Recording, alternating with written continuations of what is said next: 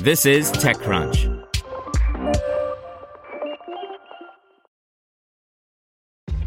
This episode is brought to you by ShipStation. You know, some things take a lot of work, like sending little robots to far-off distant planets. And just as that's challenging, so too is running a successful e-commerce business, especially when there's so much to do. So I want to introduce you all to ShipStation. Now, I love using ShipStation because of its easy-to-use dashboard, which makes managing orders and printing labels a breeze and super smooth. Oh, and the customer service is just out of this world.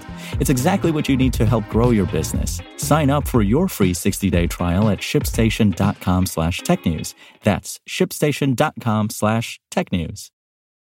This podcast is supported by Tools and Weapons, the podcast hosted by Microsoft Vice Chair and President Brad Smith.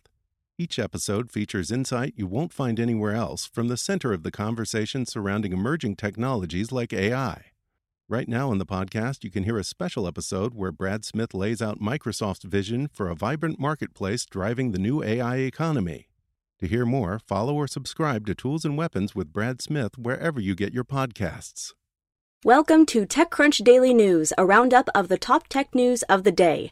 Presented by Bose. Take calls, play music, and enjoy your content with Bose Frames, the only sunglasses with tiny electronics that connect to your mobile device for a unique audio experience. Available in 2 timeless styles. Go to Bose.com to find out more. Apple announces keyboard improvements, TransferWise gets a new valuation, and ARM halts its relationship with Huawei. Here's your Daily Crunch for May 22nd, 2019. First up, Apple has announced its new MacBook Pro that includes a keyboard fix and more powerful processors. Apple says it's taking 3 steps to remedy the keyboard situation.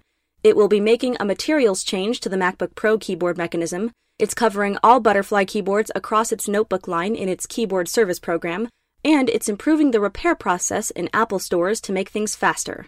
The new laptops have more to offer than improved keyboards.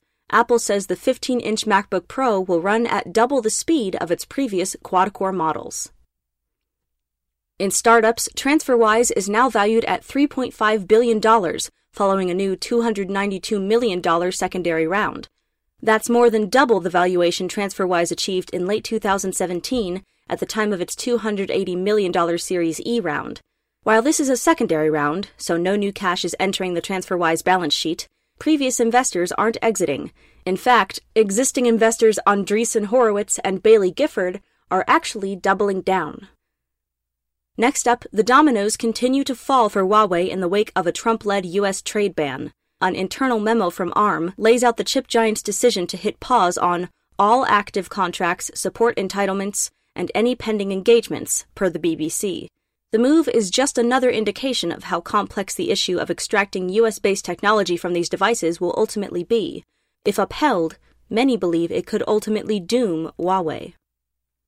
In security news, Google says some G Suite user passwords have been stored in plaintext since 2005. The search giant disclosed the exposure yesterday, but declined to say exactly how many enterprise customers were affected. Google Vice President of Engineering Suzanne Frey said, "To be clear, these passwords remained in our secure encrypted infrastructure. This issue has been fixed and we have seen no evidence of improper access to or misuse of the affected passwords. No consumer Gmail accounts were affected by the security lapse," she said. In transportation news, Transport for London will roll out default Wi-Fi device tracking on the London Underground this summer. TfL writes that secure, privacy-protected data collection will begin on July 8th. Additional services, such as improved alerts about delays and congestion, which it frames as customer benefits, are expected to launch later in the year. In advertising tech, Apple has plans to make online ads more private. It's called privacy-preserving ad click attribution. Yes, it's a mouthful, but the tech itself shows promise. By taking the identifiable person out of the equation, Apple says its new technology can help preserve user privacy without reducing the effectiveness of ad campaigns. The new web technology is soon to be built into Apple's Safari browser. And finally, in August of last year, Getaround scored $300 million from SoftBank. Last month, Getaround acquired Parisian peer-to-peer car rental service Drivey. For more details about what lies ahead for Drivey and the Paris startup scene, we spoke to Alvin Capital partner Jeremy Uzan, who first invested in Drivey's seed round in 2013. To read the full interview, an Extra Crunch subscription is required. That's all for today. Check back weekday afternoons for more from TechCrunch or go to TechCrunch.com.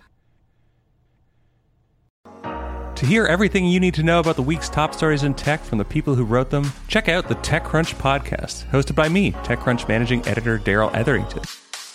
Each week we go in-depth on 2 or 3 of the week's top stories from in and around the startup ecosystem, and I'll be joined by the TechCrunch experts who covered them. They tell us why the news is so important and what they think matters most to you, our listeners, whether you're just interested in tech or that's where you make your living. New episodes drop every Saturday morning, so be sure to subscribe to the TechCrunch podcast wherever you listen to podcasts.